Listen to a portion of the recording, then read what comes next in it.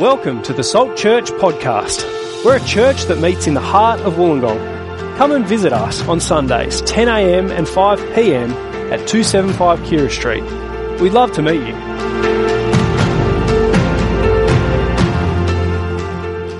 How about a pray and then we'll get into it. Heavenly Father, Lord, we do give you thanks. Thank you that we can still engage in your good things that you've given us, particularly in the hearing of the scriptures read and our engagement and reflecting on them as I preach. Father, help me, help us all to listen, help us to be wise, thoughtful and reflective. Pray that we would hear what your Spirit has to say to us. In Jesus' name, amen. Well, guys, it is. This is, we won't call it the final sermon. I might come back at some point and say hello to you guys, but we will call it the last sermon for now, certainly while working on staff here at Salt. Guys, the plan for us is, just to give you a little idea of that, is that I'm going on holidays for a couple of weeks starting tomorrow. I'll be back working at Salt for another week as we do our staff retreat and help the guys think about the next year or so, and then as of then, that'll kind of be me finished here at Salt. I will be hanging around though. I'm not finished as a member of Salt Church until we do go and officially launch at the end of August. So I will be here to see you guys, and we will be doing like a send-off here and there. So on the 15th, I think, of August it is, the leader and I will jump up and kind of say goodbye to all of you guys at AM and PM. And then on the 22nd of August, we'll do a final goodbye to the whole launch team of Village Church and encourage you guys with what's going on there. So keep an eye out for that. I'm sad that we had to do this online, but we will get to say goodbye to each other, Lord willing, physically at some point. So what do you preach? What do you preach on a sermon like this? The problem is the possibilities, the topics are endless. But here's what's been going through my head the last couple of weeks as I've been thinking about church planning and so on. Why leave a great church? Why go out into uncertainty? Why open yourself up to the stress, the risk, the potential for persecution? Why endure the sadness of leaving friends, of leaving loved brothers and sisters? Why ask your kids to do the same? I'm wrestling with these questions. That's a bunch of what's going on for me. And it's made me realise, even as I was writing the sermon, that I need to preach to myself in this moment as much as I need to preach to a bunch of you. I wonder how you're feeling about sending out Village Church. Maybe for some of you, you're new to Salt. It doesn't mean a whole lot to you. It's just a thing we're doing. But for a bunch, it's a lot. Regardless of what it is to you, I hope that today would be encouraging, a helpful reminder to you as we wrestle with why we suffer loss for the sake of Christ. Now, I imagine some of you have already started turning to Matthew 28. Surely that's where he's going. We suffer loss for the sake of mission, for the sake of seeing people won to Christ. Well, you might think so, but that's actually not where I've landed today. I will touch on that, but we're moved by God for a variety of reasons. I am too. The mission of seeing more people won to Christ is massive. But it's not the only reason we sacrifice. Guys, you can come to Philippians chapter 3. In Philippians 3, Paul reminds the Philippian church to see life differently. He wants to give them a different perspective, to help them to zoom out, in fact, and look at things in life from above. Have a look at chapter 3, verse 4. Paul says, if someone else thinks they have reasons to put confidence in the flesh, I have more.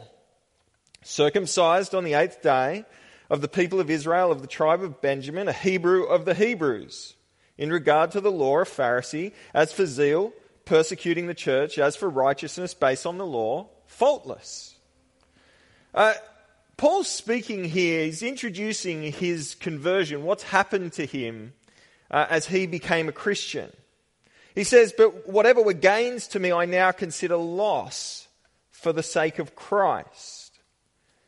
A radical change happened to Paul when he came to know Jesus Christ as his Lord. You see, as far as he was concerned, as far as people around him were concerned, before he became a Christian, he had everything. Paul was a guy who had everything. He was a Jew's Jew. He had done everything right. He was from the tribe that boasted King David in its ranks. He was a Pharisee, part of the dominant popular group of the time. He was a leading one at that. He was considered righteous according to the law. Now, he doesn't mean there that he'd followed the law perfectly. What he meant was that he had kept the sacrifices, that he had followed it faultlessly. That if anyone was to say, who's going to heaven? They would have said, Paul is. If anyone was going to be welcomed by God, it was going to be Paul. He's that guy. He's the good person. He's the one that Jewish mums would say, kids, you want to be like that guy Paul. He would have been connected to the rich and powerful. He would have been safe in life, and he thought in death. That's how Paul's world would have seen him. And that's what Paul would have thought about himself, or he says, that's what I thought about myself. Until a moment traveling on a road in towards Damascus, where he encounters Jesus and his eyes are opened to the truth. Listen to his new perspective. We'll start in verse 7 again. But whatever were gains to me, I now consider loss for the sake of Christ. Whatever were gains to me, I now consider loss for Christ's sake. Now, that language is just a little bit tricky. We'll just dig into that for a moment. Accountants probably hear it straight away, but the rest of us might find it confusing. What does he mean? The problem is that loss sounds a bit like lost. And so we go, does he mean lost? But that's not what Paul means. He means loss as in negative. What once Paul considered in the positive column of his life, he now sees actually as a negative. Not a profit, but a loss. Not a good, but a bad. Why? He sees it in a different light. He's got a new perspective. And it's a great challenge to us, in fact, about how we see life and how we see other people's lives. People like Tim Cahill. Guys, it's my last sermon. I had to use a soccer illustration. I think that's only fair. But here's a great Australian sports person, right? What could be more of an Australian dream than travelling around the world, playing the sport that you love and getting paid heaps of money for it? Now, this guy, Tim Cahill, he's not like the mega rich or anything like that, but he's in that comfortable rich kind of category, that category that so many people want to be in. He married his childhood sweetheart, and he's got 4 kids. He works now as a soccer commentator. Only has to work a little bit, gets paid a bunch, still gets to travel. It's great. I'm sure he's got a wonderful work-life balance. He goes to the gym regularly. He's financially comfortable. He's got a family. People like him. They think highly of him. Apparently, according to Wikipedia, he does good work for UNICEF. Man, this guy's a good guy. Now, wouldn't you want to be, maybe not him, because you still want to be you probably, but you want to be like him. You want to be in his situation. He's got a lot in the gain column. He's like a modern day Paul. But you see, Paul said he had all that. But now he sees things differently. He sees things with a new perspective. He sees that those things that he thought were so important, that he had put his trust in, were actually nothing. Now, how can he say that? Because they aren't nothing, right? And that's not exactly what he is saying, I think. He's not saying that they are absolutely nothing. He's just saying, well, look at verse 8 to see what he's saying. He says, what is more, I consider everything a loss because of the surpassing worth of knowing Christ Jesus my Lord, for whose sake I have lost all things. You see, he's saying that compared to knowing Christ, all these things seem like nothing. Let's unpack that a little bit. What was the problem for Paul before his conversion? And what's the problem for so many people today? It's that what he thought, what we think makes a great life, a successful life, a meaningful life, Paul found out to not be. Paul sees now differently.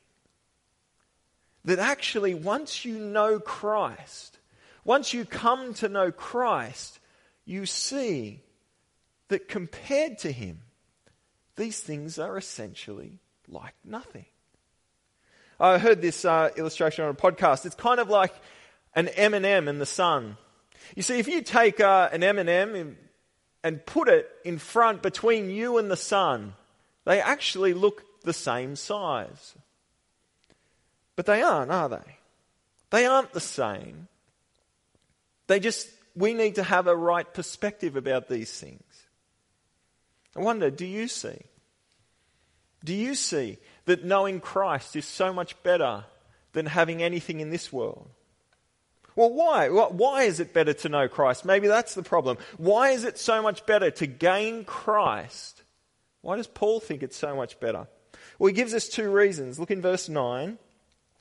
And he says, I consider them garbage that I may gain Christ and be found in him, not having a righteousness of my own that comes from the law, but that which is through faith in Christ, the righteousness that comes from God on the basis of faith.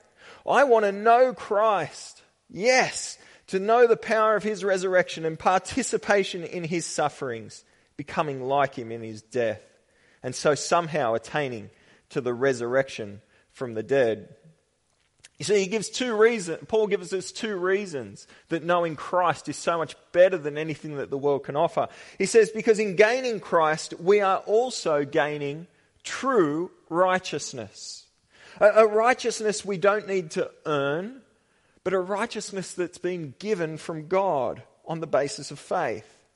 You see, when we believe and trust in Christ by faith, when we actually receive his righteousness.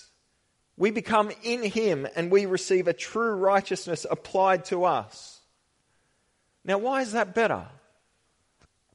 Well, it's better because it's true.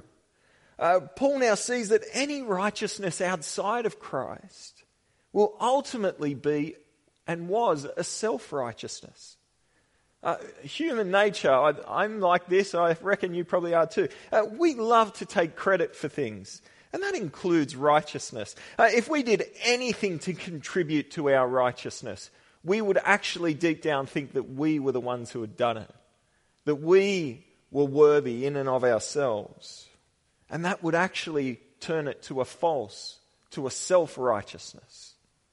But in Christ, we actually have a true righteousness that comes from outside of ourselves. Christ has been perfectly righteous. He has achieved it for us, and it becomes applied to us. We can take absolutely no credit, but we still have it. Paul says it comes from God.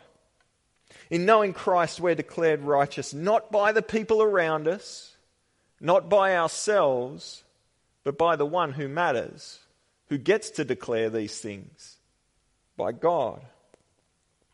The second reason why what we have in Christ is so much better is, it was there in verse 10, it's because in knowing Christ, we actually get to know the power of his resurrection. Think back to that picture of the M&M and the sun. Different perspective on things. Well, let me ask you something. Would you prefer to know how an M&M is made or to know how the sun works? What about the one who actually made the sun? Now, don't get me wrong, I'm actually a massive fan of a good manufacturing documentary, but I want to know the one who actually made the sun and the moon and the shining stars. I want to know the power that conceptualized and brought into existence, breathed into existence, dinosaurs and diamonds and deserts. I want to know the power that could raise someone from the dead. And I want to know how I might escape death and be raised with that same power. Paul, before his conversion, I'm sure he had connections to the rich and powerful. But he's saying, I I'm now connected. I want to be connected to the one who can raise people from the dead. And Paul says, when you know Christ, you know that power. You know the one who actually has true power. Better than being with the rich or the rulers, better than being a name, is knowing God and being with Him and in Him. Now do you see a little bit more? Do you see why Paul can say some of these things? Why he can say it doesn't even compare to knowing Christ?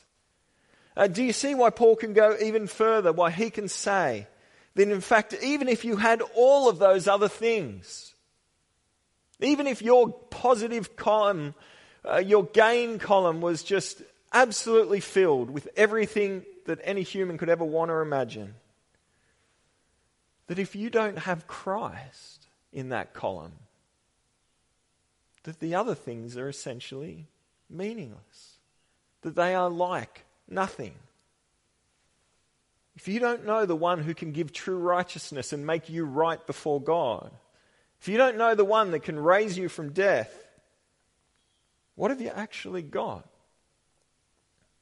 And this is our mission reminder, right? This is Paul isn't going there necessarily, but it sits deeply underneath what he's saying.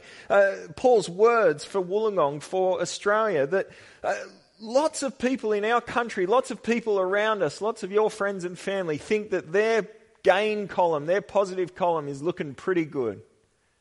That as far as it goes, they are okay in life. But what is Paul saying? He's saying, no, if you don't have Christ, then you are not okay. Your life is not looking as good as you think it is. You are not looking from the right point of view. You might have something, but compared to having Christ, your perspective doesn't include eternity, and it's not good. Friends, maybe you're watching today. Maybe you've tuned in here to Salt Church, checking it out. Maybe you wouldn't call Jesus your Lord. You don't know Him personally. You aren't living for Him, acknowledging Him and seeking His forgiveness daily. Can I encourage you? Paul's words are for you too. He's simply saying what the rest of the Bible says, that without Jesus, you do not have a safe afterlife. Without Jesus, you do not have a full life, because you don't know the God who made you and the God who saved you in Christ. Can I encourage you, put your hope in Jesus. Put your trust in Him. Put your faith in Him. And you can gain everything. Can I really encourage you, if you don't know Jesus as your Lord, at the end of the gathering here, at the end of our time here, a QR code is going to come up again where you can put your details in, and we would love to connect with you. We would love to find out who you are and why you tuned into Salt, and we'd love to help you find out how you can know Jesus. But for those of us who do, for Christians, do you see what you have in Christ? Do you see what you've gained? Do you see that you have true righteousness in the eyes of God, and you know the one who has the power to raise the dead, and His promise is that He will raise you? You might not have any of those things that the world considers important. Maybe you don't have much money. Maybe you don't have a family. Maybe people think you're strange or even wrong because of your beliefs. But you have Christ. And that is of infinitely more worth than all of these things. Guys, I was thinking about this even for myself. It is so hard. There are many moments in our lives, and there are hard moments in our lives where we count the cost, as Christians often say. Where we think about the losses of what it means to be a Christian. I don't know about you at the moment, but man, this property market going crazy. I feel that frenzy that's going on. People talking about buying houses, thinking about buying houses. Everyone seems to be buying a new one, a better house. And it doesn't matter that I've already got a good house, a house that most people would be stoked to have. I'm caught up in the fever of it. I'm Italian, and there's an old joke that says, you know what they call an Italian with 7 houses? A failure. That's my heritage. That's the pressure I feel to conform to the world. And it's not that buying a house or investing even that can be a wise decision of using your money wisely. But in these things, it's what's going on in our head and our heart. It's the problem of how we start to think in that moment of thinking things like this. This is what goes on for me. It's thinking like this. Man, if we hadn't given so much money to church over all these years, can you imagine what I'd be able to do with it? If I hadn't left my job to come work at Salt, I'd probably be earning a bunch more right now. I'd have a better work-life balance. Wouldn't that be nice? People wouldn't treat me strangely or look at me strangely whenever they ask, what do you do for work? And I tell them I'm a pastor of a church. Or when I say that, no, I'm sorry, I can't go to your thing because I've got church on Sunday. It wouldn't feel like I was being left out or something along those lines. But here is the big picture that Paul gives us. These things are just M&Ms. But we know the Son. We're not victims. I'm not a victim of anything. I'm the most privileged person on earth because I know God. Paul says we need a new perspective. But not just on what we have in Christ, but also where we're going. Look at verse 12. He says, not that I've already obtained all this or have already arrived at my goal, but I press on to take hold of that for which Christ Jesus took hold of me. Brothers and sisters, I do not consider myself yet to have taken hold of it. But one thing I do, forgetting what is behind and straining toward what is ahead, I press on toward the goal to win the prize for which God has called me heavenward in Christ Jesus. One of the great joys of the Christian life is that we know the end goal. We know where we're going. Paul says the prize is heavenward. Now, I don't think Paul means what sometimes might come into our head when we think of that. Let's be careful of this. We all conceive of heaven, or the new heavens and the new earth, as I'd prefer, in different ways. Many a Christian conceptualizes heaven as that place where they'll just get to do whatever they want. All those things that they've said no to in this life, they'll get to do those things in heaven. You see that thinking heaven's going to be one great golf course, perhaps. Or, if golf's your thing. Or eternal spa resort or something along those lines. But once again, the danger of this is we're not seeing heaven quite the way, or the heavenward quite the way Paul is. That's more still from the worldly perspective. A good example of this, one of the things that people might miss out on here in life is marriage. And the mistake might be to think, in heaven I'll be able to be married. Well, no, Jesus says there is no marriage in heaven, at least not like we have here on earth. We will be truly married to Christ in terms of relating to him perfectly, but not to each other married.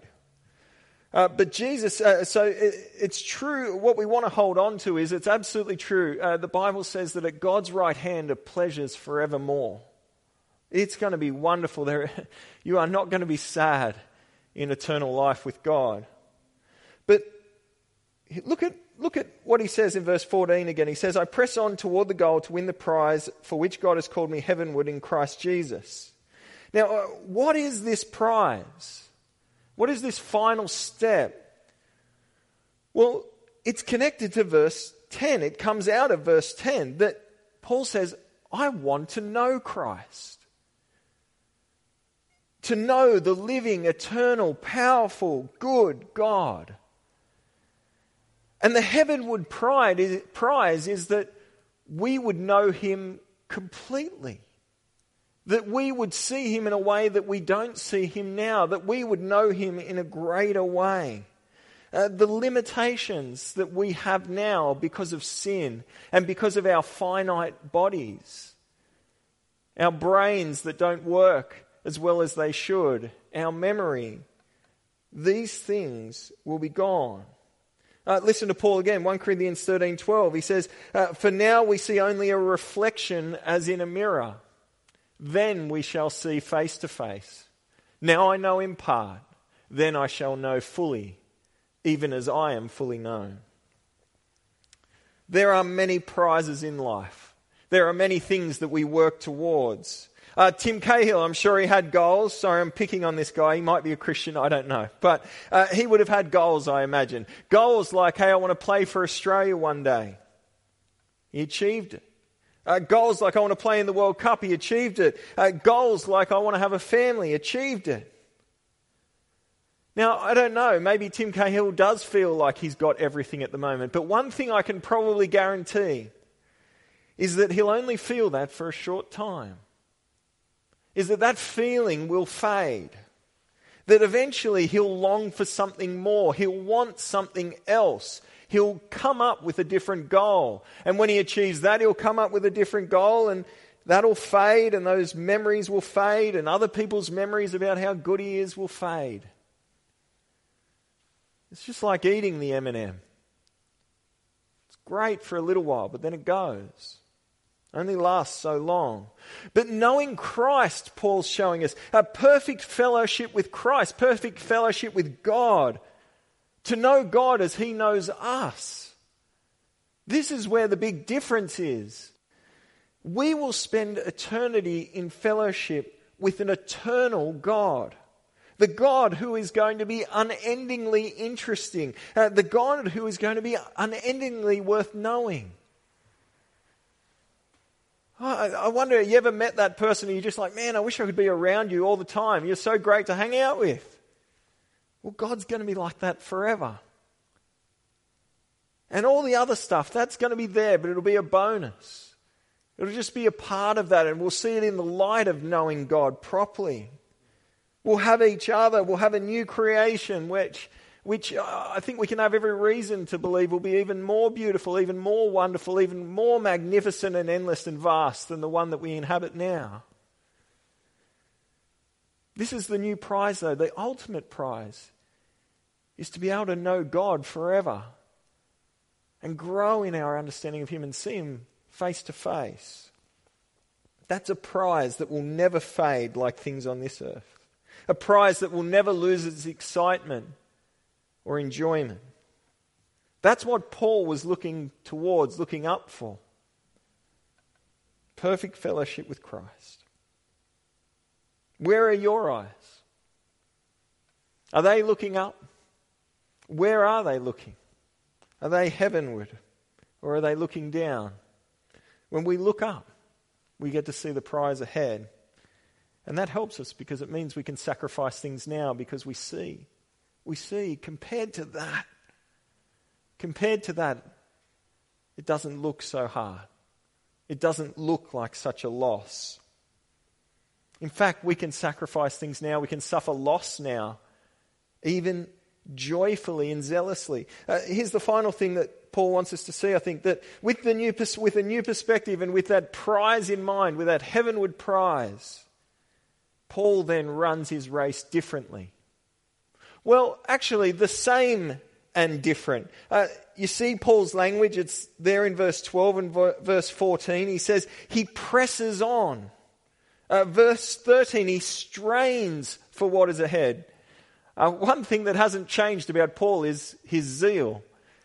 He goes for his goal. He goes for the prize zealously. But where before his zeal was misdirected, now, what's he zealous for? Well, it's verse 10 again, to know Christ more. Well, and that has little aspects to it. He presses on to know Christ more, to know the power of His resurrection more.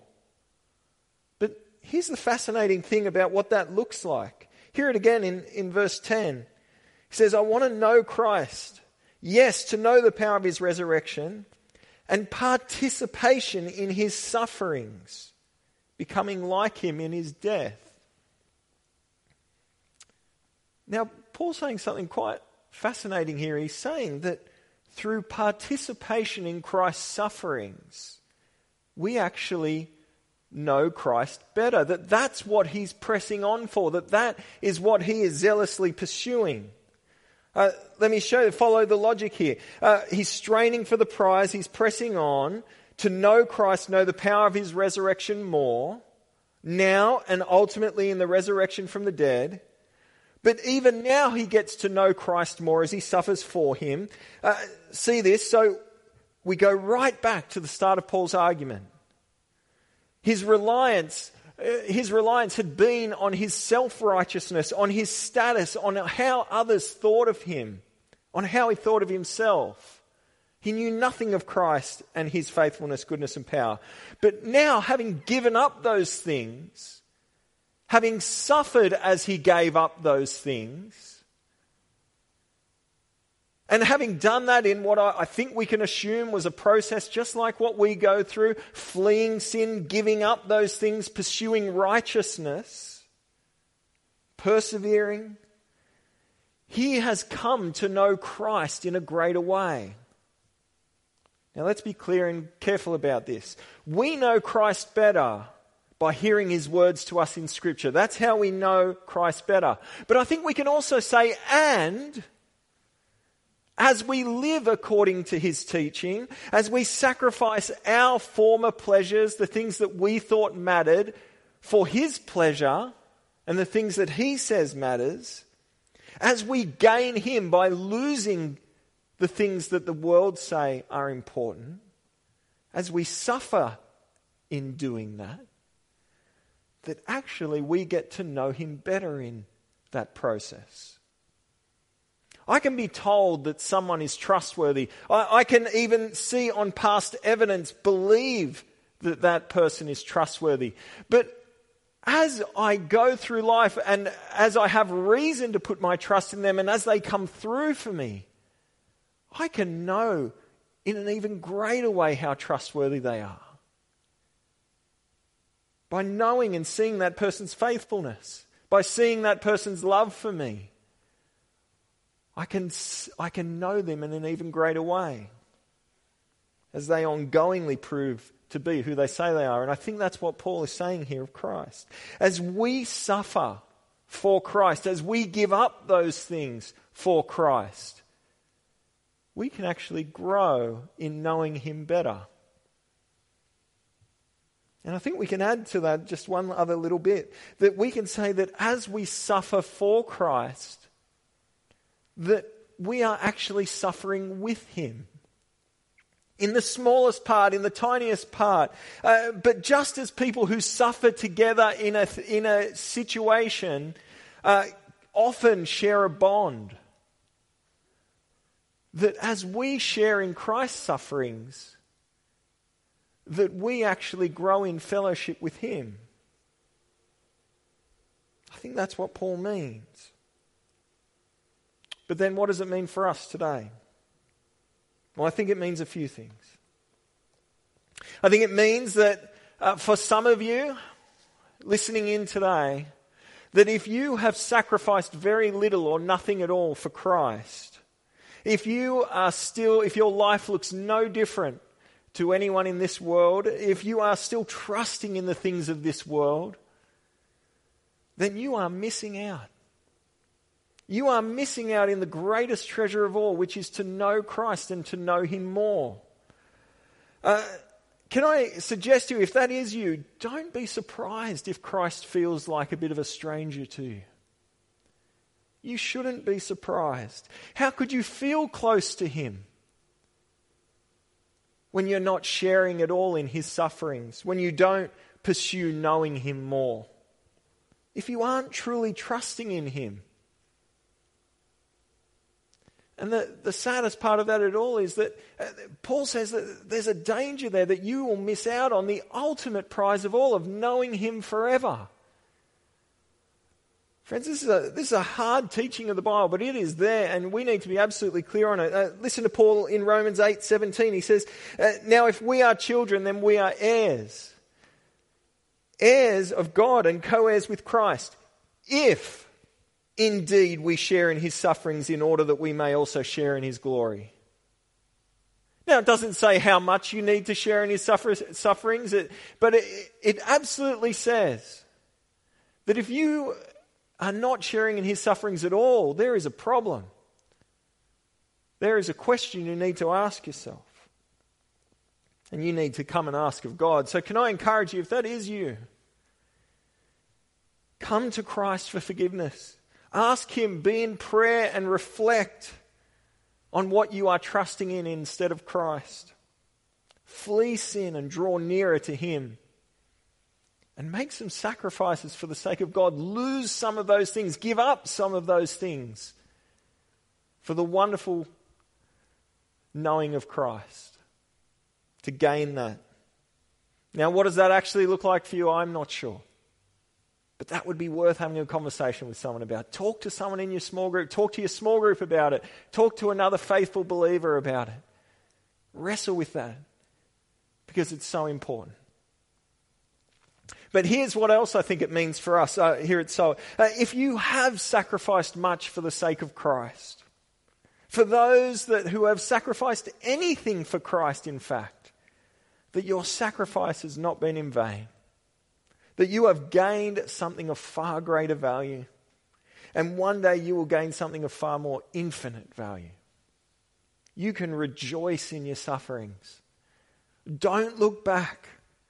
Press on, as Paul says, push forward, strain on towards the prize waiting for you heavenward. But for all of us, and here's been my wrestle this week as I've thought about it for myself, there is no doubt more than one thing, but there is certainly at least one thing that you are still holding on to that still matters to you more, and you are putting more trust in and more hope in than you are Christ perhaps. There is still something that you are wrestling with and don't want to give up for Him. What is that thing? Can I encourage you to be in prayer about that?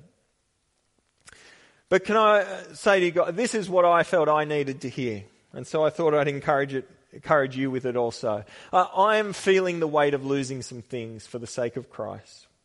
No doubt some of you are as well, as you send out a bunch of us. Send out 16 adults and 10 kids to go and plant Village Church. Sending out brothers and sisters in Christ. Sending out friends, family. But what I wanted to encourage us with today is that it's not for nothing. It is not for nothing. Yes, it's so that others, people who we don't even know, people who you won't maybe ever meet until the new creation, would come to know how wonderful Christ is and the eternal gain of Christ. But also so that all of us who are suffering loss in this might know Christ just that little bit better as we trust in Him through it. How would I pray for that? Heavenly Father, Lord, we do give you thanks. What wonderful grace you have given to us in Christ. Lord, that we can even know you, Lord. That sinners can know you and look forward to knowing you and seeing you face to face in the new heavens and the new earth.